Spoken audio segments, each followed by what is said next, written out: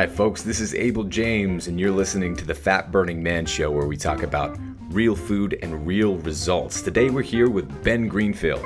But before we get to the show, I wanted to let you know that I've been making the rounds on a bunch of different podcasts and magazines all over the place. So stay tuned for that. I'm going to be coming up on Future of Health Now with some guest blog posts and an interview, as well as a paleo magazine. And actually tomorrow we're going to be recording a podcasters roundtable, which should be a lot of fun, on Sean Croxton's Underground Wellness with Jimmy Moore as the guest host. So stay tuned for that. That's going to be lots of fun. Now today, I'm very excited to present you with Ben Greenfield, a man of many hats who is all over the place as a top fitness writer, podcaster, as well as an elite triathlete.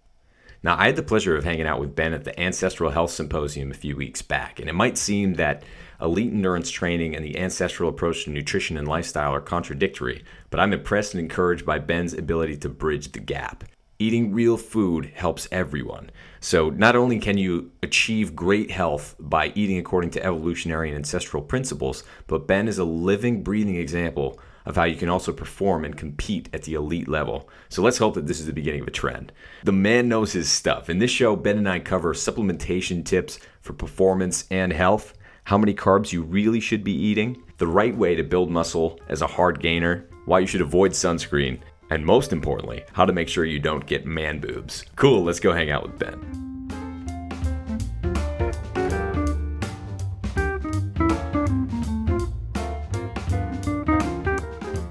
Hi folks, today I'm pleased to present a fellow top podcaster, a tireless fitness writer, elite triathlete, and a deceivingly tall man, Mr. Ben Greenfield. What's cooking, my friend?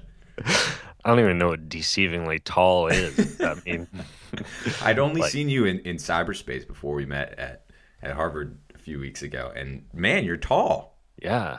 Well, I don't know. Maybe you're just short, dude. Maybe that's what it is. Yeah, you make me look bad in the picture we have together. But let's start with your background for those of you who don't know you, which shame on you because you're everywhere, Ben. But let's just talk about how you got into this whole lifestyle and being a podcast boss. A podcast boss. I like it. Deceivingly tall podcast boss. I really started to get into the whole fitness / sports thing really back in high school when I started to geek out on tennis. I got big into tennis and had my eyes set on maybe being a professional tennis player. Oh, no way. Little did I know that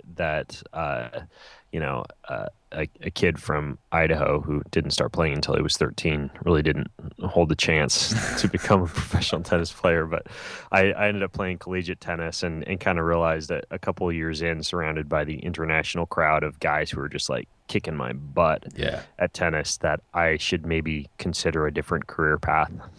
And at that point, I was already involved in studying kinesiology, just because that was pretty much what like 99% of the student athletes kind of studied. Yeah. So, kind of stayed with that course load in exercise science and continued on with some other sports. You know, I did a bunch of bodybuilding in college. A lot of weightlifting. Ended up even playing for the water polo team my last year. Played middle for the volleyball team. Wow. And, that was what I did. I taught sports camps and got my personal training degree while I was in college. And about 3 years in, I actually picked up a pre-med coursework as well and decided I might look into going into to medical school. So I got into my last year of college and decided that I would probably be a little bit more palatable to be able to get into medical school if I snagged a master's degree. Sure. So I ended up doing a master's degree in exercise physiology and biomechanics with some pharmaceutical and advanced human nutrition classes thrown in, and ended up getting kind of headhunted by a surgical sales company. And they offered some dollar signs as I was coming out of my master's degree. So I thought, well, what the heck? I'll go stand around in surgical wards and sell hips and knees for a while. Not only did I hate that job, but I also realized that I did not want to work in traditional Western medicine. It really kind of turned me off to the whole experience, and I decided that I really needed to kind of rethink that career path. So very interesting.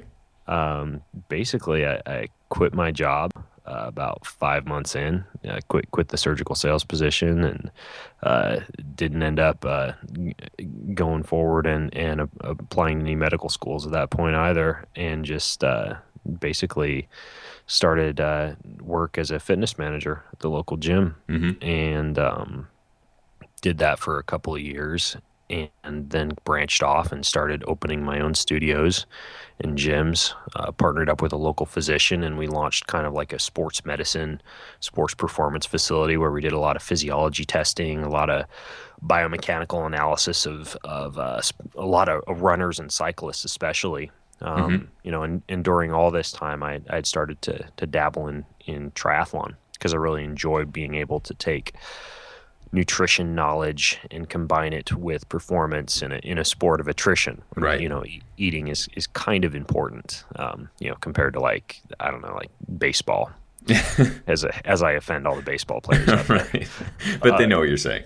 Yeah. So, about 4 years ago when my kids were born, I was working like 5 a.m. till, 8 or 9 p.m. as a personal trainer, burning hours. I had a few trainers working for me at a couple different gyms, and I was, driving all over the place in between these gyms, and then getting home. And, by that point I had been starting to, sell some of the fitness books and stuff that I was writing online. And I realized that I was not going to have a freaking life if I kept up that path. So pretty much sold all my equipment, got rid of my gyms, got rid of my studios, got rid of my clients. Wow. Which was the hardest part. Yeah. Just basically telling people, hey, I gotta back off, and moved into the home office and started doing a lot more writing, podcasting, blogging. I still work with people virtually. I kind of coach a small number of individuals online, but yeah, spend the better part of my time now coaching and writing, and fly around to some conferences and do a little bit of speaking here and there. But yeah, that's where I'm at now. That's awesome. And look at you now. Look at me now. I'm glad you quit your job. The podcast boss. The podcast I'm going to have to remember that. It's good stuff, man. So let's just dig right into it, since you're a wealth of information. I've been over your blog, and thanks for sending one of your ebooks too. One of the things that a lot of people are interested in, I get emails about all the time, is combining the low-carb lifestyle with endurance training. And I know that you're pretty experienced with that. So can you talk about that a little bit, how to incorporate that and not bonk all over the place? Sure.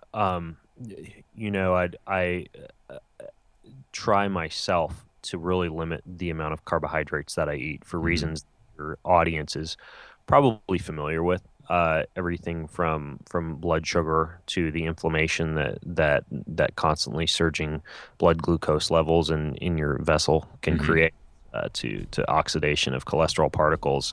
There's a variety of reasons that you don't want to fuel your body in a traditional manner that a marathoner or a triathlete or a cyclist, or a lot of people even from other sports that may not be endurance sports are taught to fuel their body. Carbohydrates, typically anywhere from a 50 to 80% based carbohydrate diet consisting of whole grains, juices, sports drinks, bars, things of that nature. Ugly. Yeah, and just tough on the body, and it's not like that stuff's bad for performance. I mean, I've hosted professional triathletes, for example, at my home, and I remember a couple of guys at one point. I was watching them during race week, and they would like sit on the couch watching movies and like literally eating. Do you know what these like shot blocks are? Like the little blocks are that you can chew on that you're supposed to. Like they're just laid out on the coffee table, like in different colors. Like putting them together like you would with Jelly Bell. It's so weird. That's pure glucose and fructose and maltodextrin. drinking Sunny D and having a bagel for breakfast. Yeah. So, yeah, I mean, and then going out and doing really, really well in sports. Mm-hmm. And, sugar can certainly be used as almost like a drug in that sense, in that it can give you really, really good high intensity performance. But there are a variety of health implications down the road. Mm-hmm.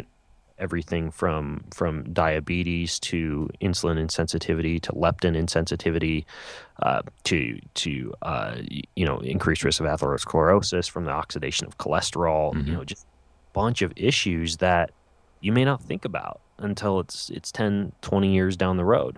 And then you also look at a lot of these folks that have been, especially like doing endurance sports for a while, Mm-hmm. and just like they look like Yoda, like their face. Yeah, it's and that's shocking when that happens, because there's that misconception that more is better when it comes to endurance training, and it's especially if you're using the wrong fuel or just like using nitrous all the time, it takes its toll. And a lot of that can happen kind of invisibly, right? Like, I'm sure a lot of the people you compete against, they look like rock stars and they probably are performing like rock stars, but like you said, 10, 20 years later, it's a different story. Yeah, I mean, you're talking about the sun being a little bit of an issue, but everybody says, "Oh, you look like that because your skin's getting dried in the sun for long periods of time." Mm-hmm. I've got news for you. A big part of that is simply advanced glycation end products, Mm-hmm.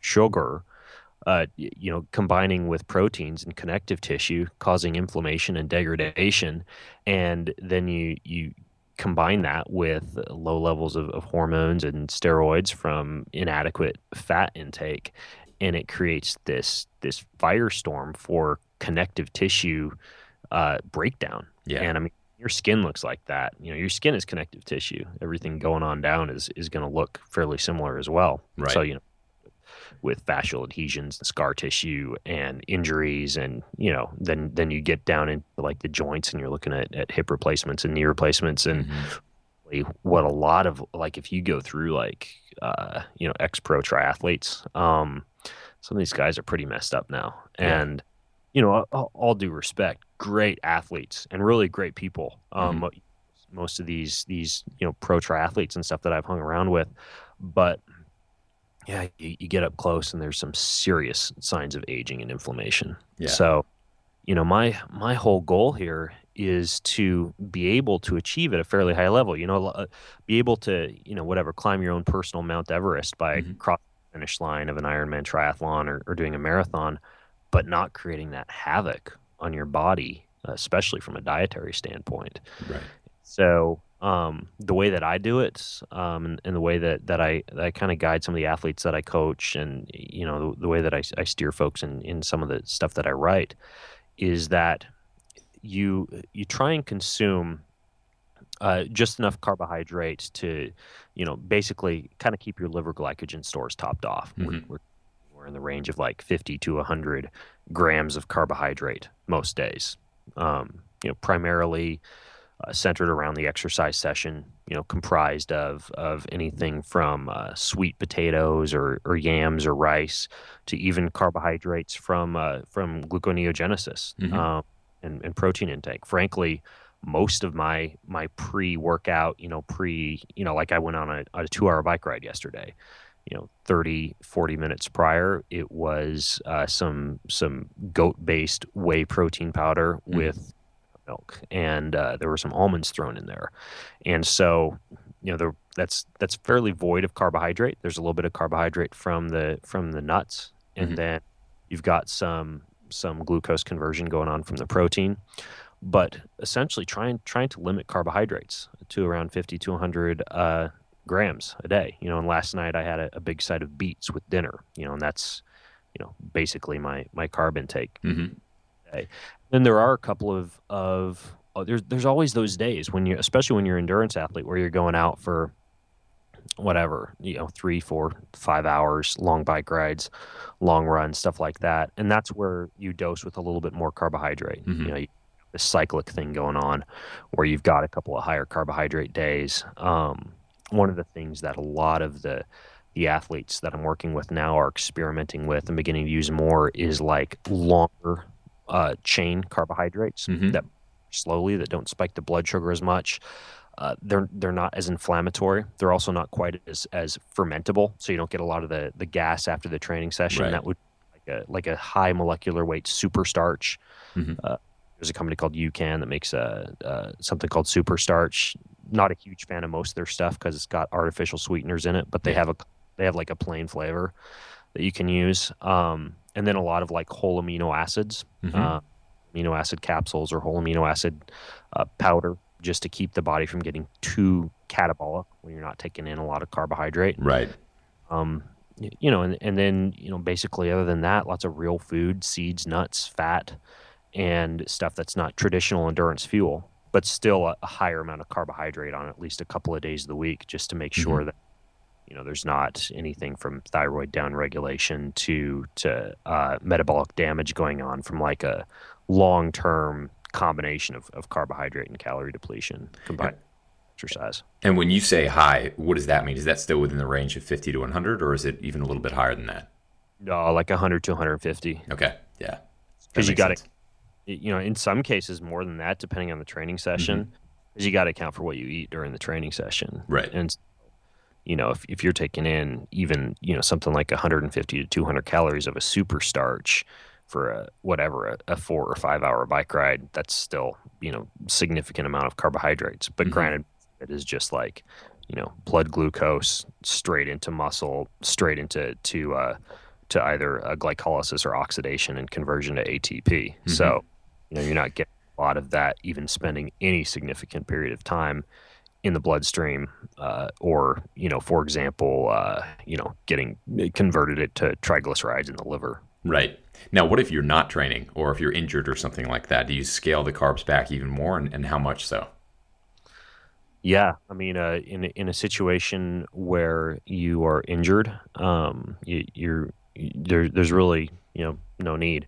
Rest week, similar thing. It's most pretty much ketogenic, high fat, moderate protein, low carb, lots of focus on anti-inflammatory intake of anything from fatty fish and cod liver oil, to fatty cuts of meats, to seeds, nuts, coconut milk, avocados, just all kind of the normal higher fat diet type of stuff that keeps you from creating lots of ammonia or urea byproduct from protein breakdown.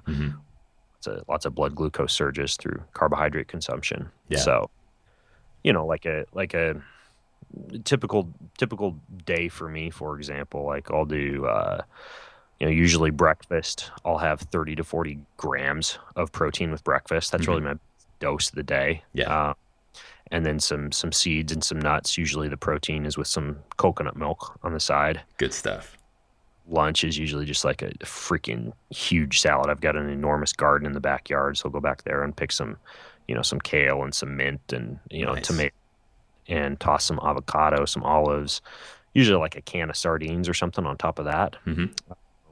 And then dinner is typically, I think I had like a full-on like pound of liver last night for dinner.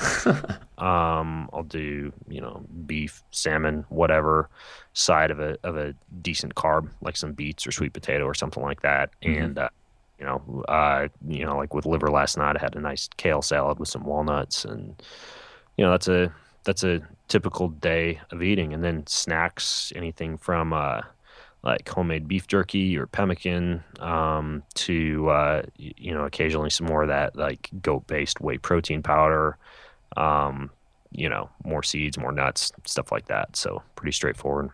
Those sound like rockin' meals. Sounds really familiar too. And it's interesting because you train a lot more than I do now. I've done marathons and endurance training in the past, but right now it's a lot less. And I've noticed that if I go too low carb for too long, I definitely experience a downregulation in all sorts of things. And my thyroid is an issue that runs in my family. So if I don't boost those carbs for a while, especially around when I do, sometimes I'll just go out for a longer run just because I like to do it. So if I have a sweet potato, it's amazing how great it makes me feel for days even when you do that high carb thing. Yeah. And, it's one of those issues where it kind of depends too how much you race. I race a lot. Yeah. I'm between you know, uh, any distance of triathlon racing 20 to 25 times a year.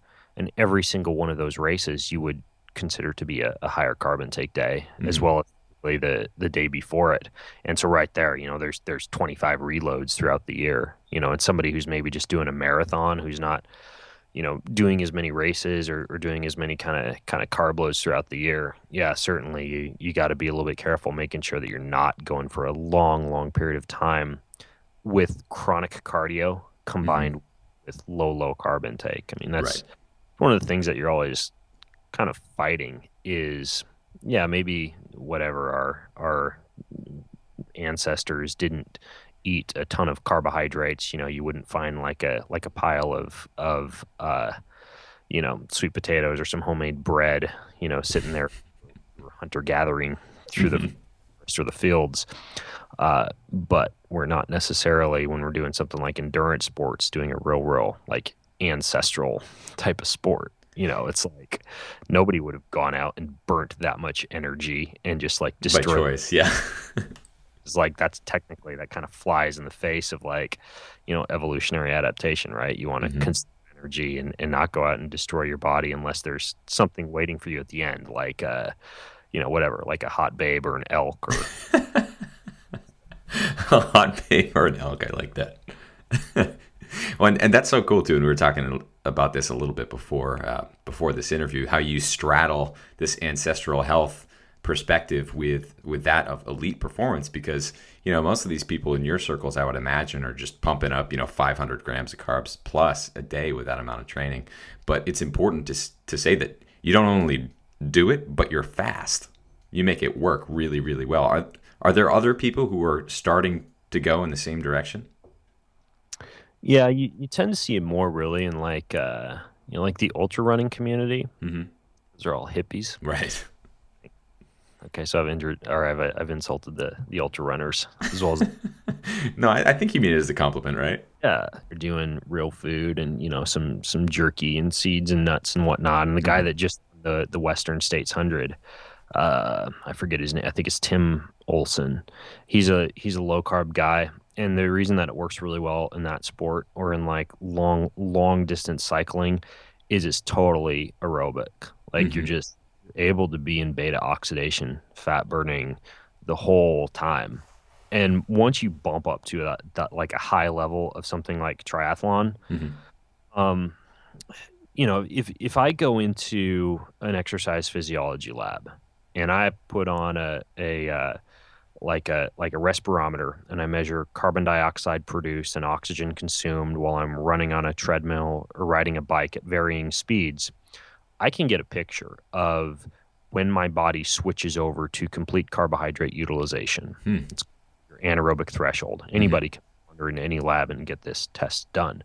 And there's a certain heart rate or a certain power or certain speed associated with that anaerobic threshold or that point where you dip into full on carbohydrate utilization.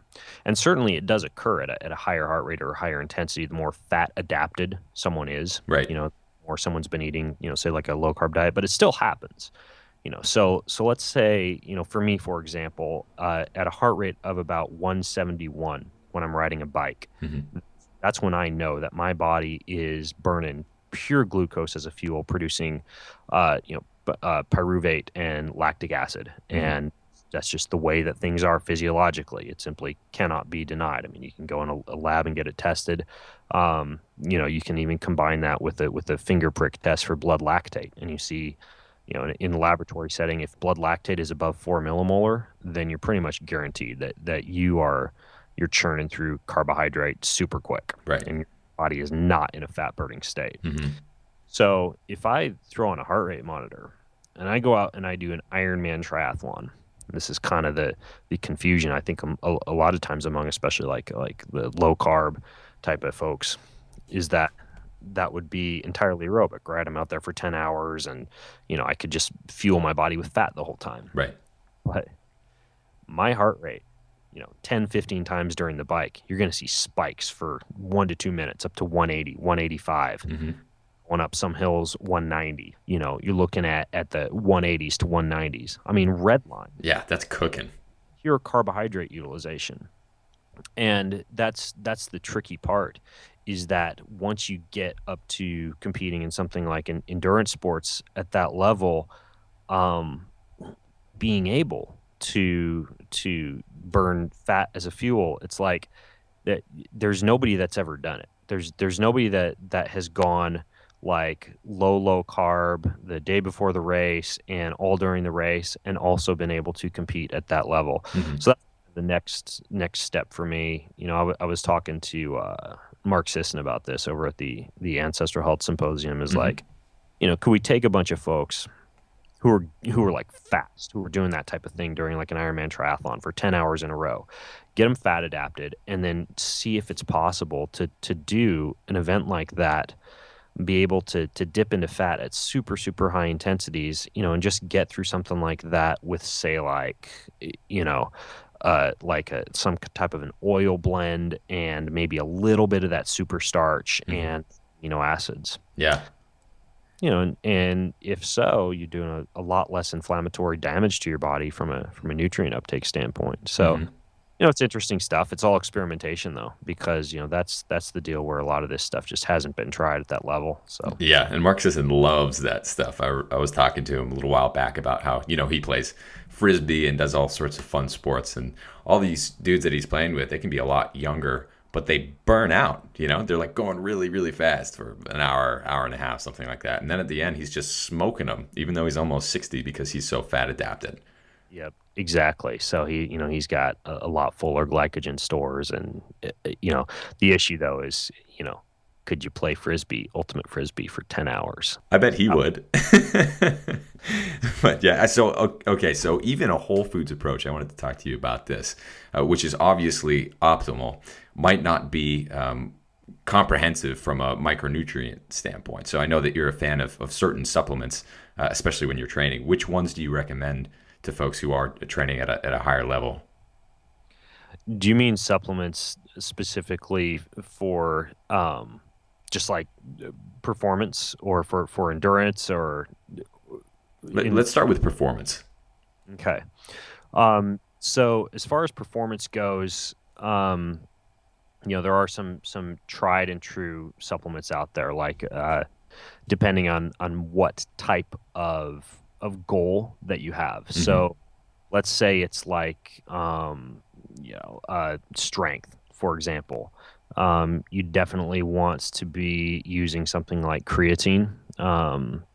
Typically you don't need to load with creatine, but taking creatine would definitely be one of the things. Beta alanine is another pretty well researched supplement. Hmm. Dosing with branched chain amino acids, especially during a strength session, that can be pretty effective too. Those are some of the biggies. For strength power athletes, I also like to see some kind of a greens supplement, because Yeah. there tends to be a lot of inflammation, muscle breakdown, and there's some really good alkaline, um, like concentrated green supplements that can really help to balance pH in a situation like that. So, Right. strength power athlete, some creatine, amino acids, some beta alanine, some greens. That'd be kind of like a sample supplement protocol Hmm. for that nature. And creatine specifically, are there any serious side effects? I know there's a lot of misinformation out there, but what's your take? The biggest deal with creatine is the powders that are out there, like the man in a can powders. All you need to do is just get pardon the expression, cheap ass creatine monohydrate powder Hmm. or capsule, and you're good to go. Yeah. You don't need to get any of these fancy supplements. Um, you can get quite a bit of creatine too from like a nice, cut of beef. So if you're doing a lot of like red meat and eating big animals, sometimes you don't even need creatine. Hmm. You'll Some folks tend to get water retention, some folks don't with Yeah. creatine, Yeah. and that just really depends on the person, I find. So creatine though has a ton of creatine, along with beta alanine. Both of those have a lot of good research behind them in terms of their efficacy, especially for strength. Right, which is rare these days. A lot of research that points in the right direction anyway. Right, Now, right. a lot of these supplements, it goes back and forth, Yeah, exactly. And you recently wrote about protein powders too. So a lot of people ask me about that. What should people look for when they're going for a protein powder? Typically, what I look for is like a cold processed whey isolate. Hmm. Um, in my opinion, anybody who's using a protein powder frequently should get like an IgG, IgA immunoglobulin test. Hmm. Pretty simple blood test that you can get to identify whether or not you tend to produce antibodies against certain proteins. Anybody who produces antibodies, for example, against whey from cows shouldn't be going near cow whey protein because Hmm. in case if you're dumping that down the hatch post workout, you're piling inflammation on top of inflammation. Right. So, in a situation like that, you either go for a vegan blend, like a pea/hemp/rice based protein blend, Hmm. or you do, for example, what I do. I do a goat-based protein. That protein is much smaller. It's more thermodynamically favorable. It's better absorbed. It's Hmm. better utilized. The size of a goat is much closer to the human body than the size of a cow. Right. So protein is a little bit smaller, and people who tend to have like a cow whey protein sensitivity don't have that same sensitivity to like a goat-based protein. Hmm. Egg proteins, similar to what I mentioned about immunoglobulin and sensitivity to cow protein, you'd want to get tested. I personally test pretty high in terms of the amount of antibodies I create against both egg and cow. Really? So Interesting. the two protein powders I've got in my cupboard are vegan protein, and a goat-based protein, Hmm. and the protein powders that I use. And then they're both sweetened with like a stevia with a little bit of erythritol in one, and no artificial sweeteners, not a huge amount of preservatives, no extras thrown in like nitric oxide or creatine or any of that stuff Hmm. because you just overpay. You're getting protein powders that have that stuff in it. Yeah. And yeah, that's what I go for when it comes to protein powders. Cool. And what about supplementation for a different goal like health? So it kind of depends. I'm a big fan of quantification to Hmm. actually what you need. Yeah.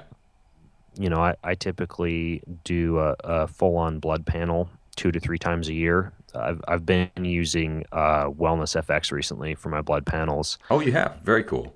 Just the basic, vitamin D, complete blood count, comprehensive metabolic profile, look at your red blood cells, white blood cells, just all the things that would be able to tell you if you were actually low in a certain compound. Right. There's things that you got to kind of go above and beyond to get, like if you want to test your gut flora, for example, you're going to have to go through like a company like Genova in order for a parasitology test or a stool test. Hmm. Or if you to get a look at another common deficiency like magnesium, for example, you'd have to get like a red cell test through a company like Doctor's Data. Hmm. So, yeah, so blind supplementation in the absence of quantification, I think ends up a lot of times just having you flush a lot of money down the toilet. Yeah. But in most cases, for most people, when they do quantify, and I have a lot of the athletes and folks that I work with test and send me their labs, you tend to see some patterns that develop. For example, a lot of people have like omega-3 to omega-6 ratios that are off. And in that case, I've got just about everybody that I'm working with right now on cod liver oil. Hmm. I like to get as close to nature as possible. Most of the fish oils out there are in their ethyl ester form. Most of them are fairly poorly absorbed. And I like a cod liver oil for getting some of those omega-3s. Yeah. Another thing for general health would be like a magnesium supplement. I personally prefer like a transdermal magnesium topical delivery to bypass the gut because magnesium it's not really, really well absorbed in the gut. I mean, it still can have like this kind of calming effect, this effect that puts you to sleep, Hmm. like do like a natural calm magnesium powder before bed. But as far as really good absorption, you're looking at like a topical magnesium sprayed into areas of high blood flow, like the eyes and under the armpits, is giving you a better bang for your buck. And tons of people are deficient in magnesium, It's responsible for over 300 different enzymatic reactions. So that's another one that's kind of like most people should be on a magnesium supplement. So I like magnesium. I like cod liver oil. Another one that I like for most people would be, even if you're already doing a cod liver oil, and most of them are enriched with vitamin D or tend to have some vitamin D in them, take an extra vitamin D. I personally do summertime anywhere from 2,000 to 3,000 units. In the winter, because I'm up in Washington State, anywhere from 4,000 to 6,000 international units of D, and that's another kind of general one for health. And then from there, it really depends. I mean, if let's say you're a guy and you test low in testosterone, you can get on like D-aspartic acid combined with aromatase inhibitor, so you don't get man boobs. Moobs. Moobs. That's a really, really good combo for bumping up testosterone levels, especially if you're already doing things like cod liver oil and magnesium and vitamin D, and those are all great for hormonal support. Totally.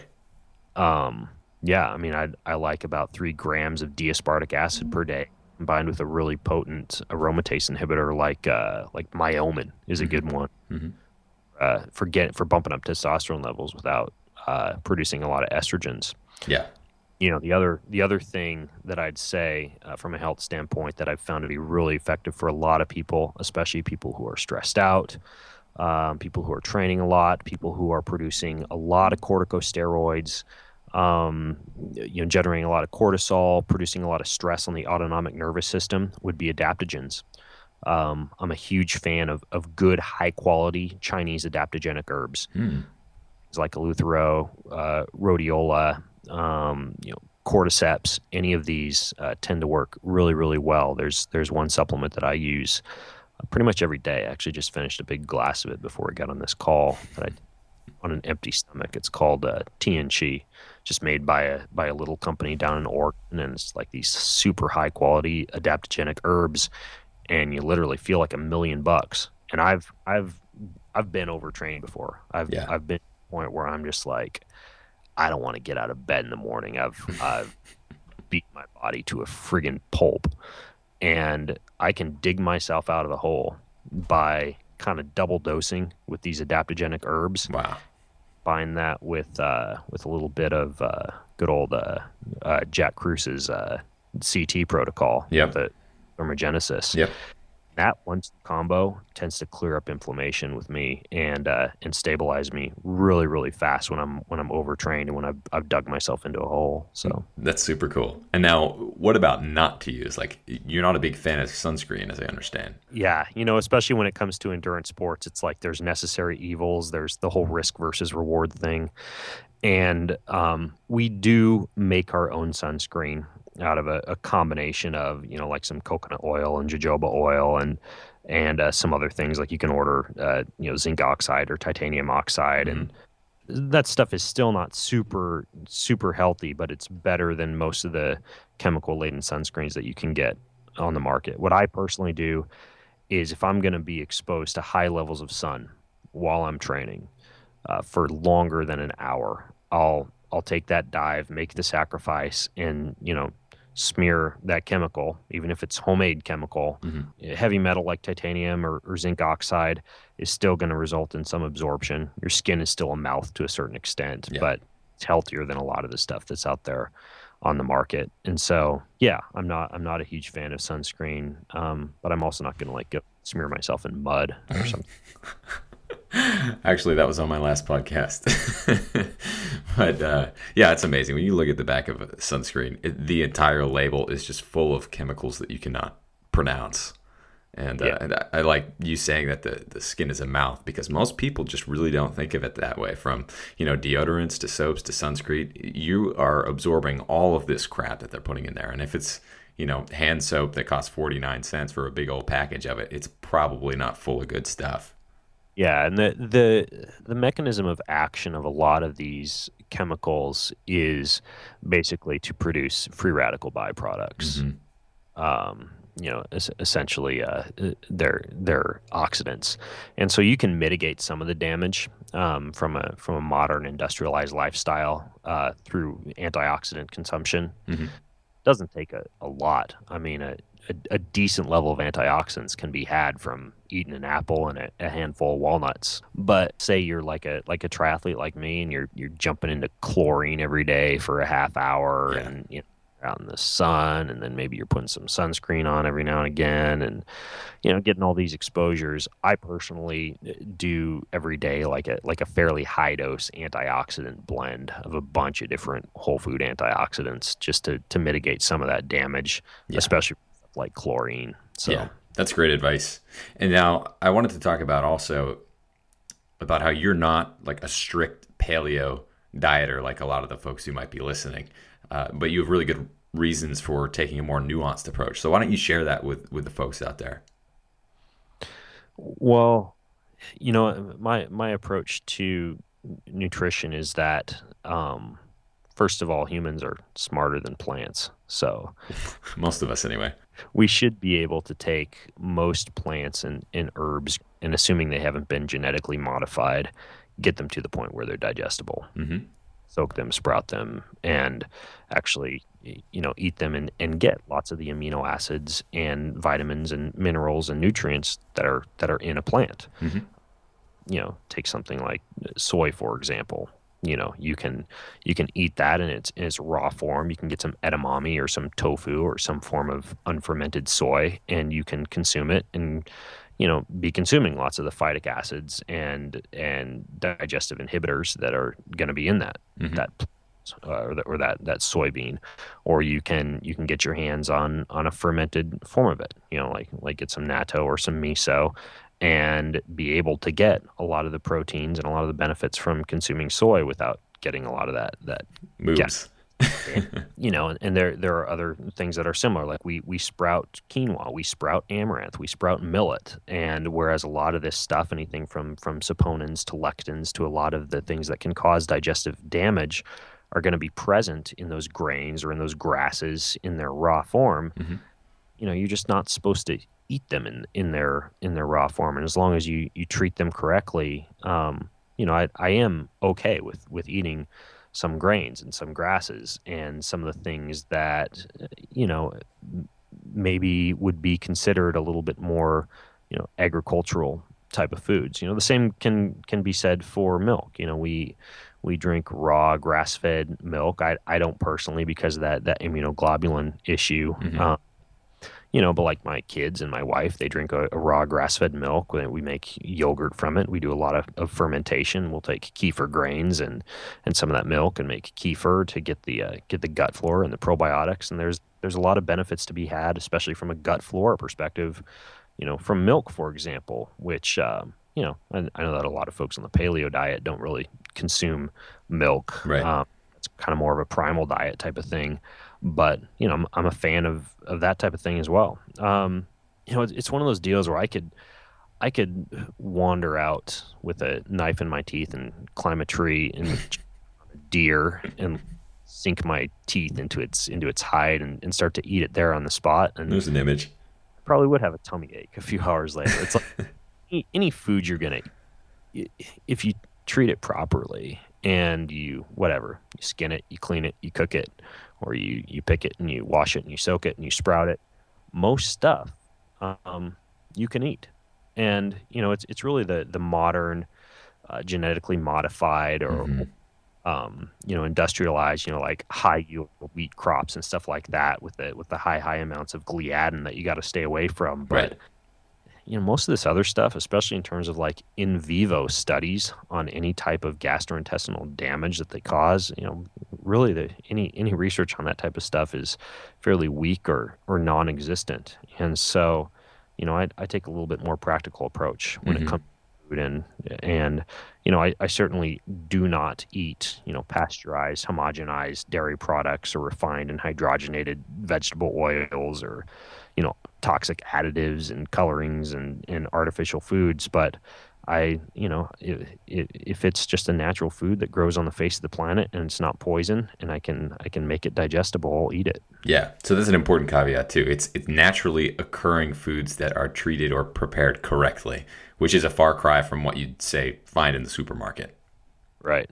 I'm working on a blog post right now that, food of the same name is not at all what it used to be for our grandparents' generation, say. So like from wheat to corn to pretty much most vegetables that you find in the grocery store, even though it has the same name, it doesn't have near the same nutrition, and usually has a lot more sugar because it's bred for sweetness, and God knows what else with the GMOs and the other. I mean, wheat has just been hacked to pieces. And I think I saw in one of your posts, you talked about Wheat Belly, which is a great book to really bring that stuff to light. Yeah, that book changed my approach to wheat, really, because I used to do soaked and sprouted wheat, and I didn't realize that the wheat germ agglutinin and the gliadin levels in that is still really dang high, just because of the way that it's been bred. And so I don't really even go out of my way to buy like an ancient grain or go out and find some einkorn or something like that. I pretty much avoid wheat just because it's so inconvenient to even get your hands on an ancient form of it. So it is, yeah. Now let's do a hard shift into something else. I'm gonna throw it out there and guess that you're probably an ectomorph. No, I'm not. Really? I weigh about 175 right now, and I weighed 220 in my mass gain phase as a bodybuilder and competed 220. Holy smokes. 90 and 200. Yeah, I was jacked. Holy smokes. All right, so let's talk about that. Are you a hard gainer or do you gain muscle pretty easily? I'm a hard gainer, but if you're going by like my book, like my body typing book, I'm an ectomesomorph. Okay, gotcha. That I am relatively lean naturally, but also tend to put on muscle quickly if I lift heavy stuff. So, bodybuilding protocol for somebody like that, that worked really, really well for me was 4 times a week, full body lift, heavy stuff, all O lifts or basically barbell lifts, and just super basic, heavy lifting with lots and lots of eating. I did it wrong. I was sponsored by ABB, so I was doing like 4 or 5 of those ABB protein shakes every, felt like you were crapping out a straw by the end of the day. Just nasty stuff.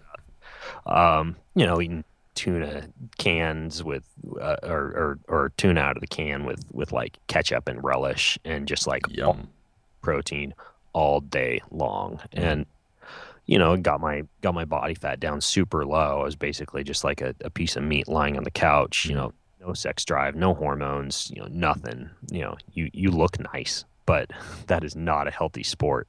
Yeah. And, so I'm a hard gainer to a certain extent, but hard gainers, if they eat enough and lift heavy stuff, unless they're full on ectomorphs with super, super skinny arms and legs and a super skinny body, can still get pretty big. So knowing what you know now, how would you approach it? You wouldn't be eating, tuna with relish and ketchup, right? No. Only for a treat every on top. No, I would definitely take a high fat approach, and really focus on getting adequate cholesterol into the diet for steroid and hormone formation. I would do a little bit more in terms of the sodium load and then sodium drop in that last week prior to competition to get that ripped look without necessarily stripping down to like getting underneath 3% body fat, which is just bonkers. It's like triathlon though, man. I mean, you're still fighting an uphill battle. It's not healthy. Like bodybuilding, you're doing it to achieve a certain look that is judged by the bodybuilding crowd or by the magazine crowd to be something that is enviable in terms of its appearance. It's definitely not healthy. Just like going out and crushing yourself for 10 hours to the finish line and get a little medal is not healthy. It's either about personal achievement or else it's about you trying to impress somebody. Yeah. So, either way you look at it, it's not healthy. But if I could go back and do it over again, I'd definitely go after more of like a higher fat bodybuilding approach. Yeah, which is interesting because there's still so much low fat out there. That's the stuff that's regurgitated all over the internet and the bro science forums and all of that. But you're telling people not to be afraid of fat. Bodybuilding is steeped in low fat, low carb, super high protein.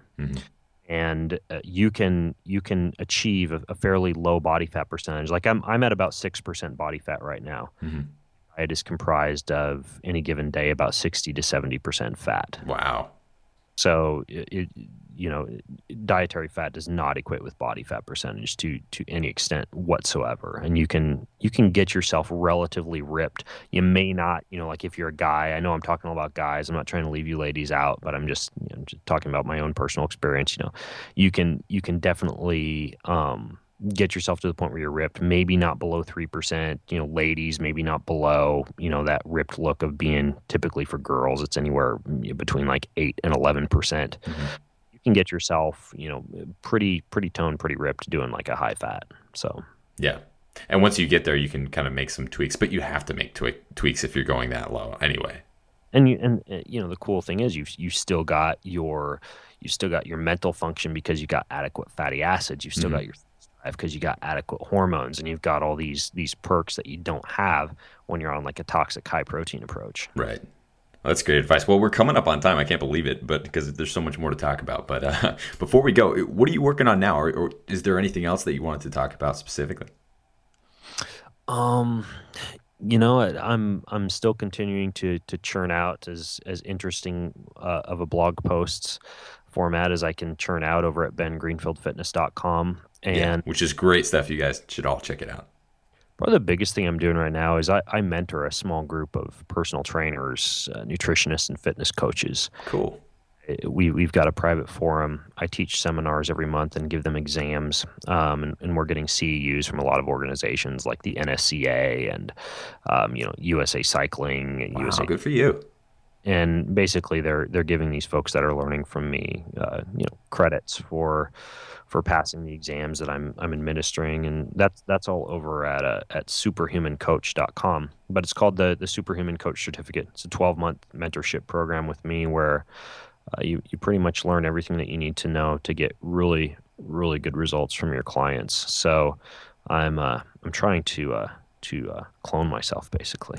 Yeah, I can't believe how many hats you wear. Actually, I kind of can. I don't wear hats very often. I like my hair. You do have great hair. All right, well, thanks so much, Ben. This has been awesome. We'll have to have you back again soon. Cool. Thanks, Abe. You got it. Cheers.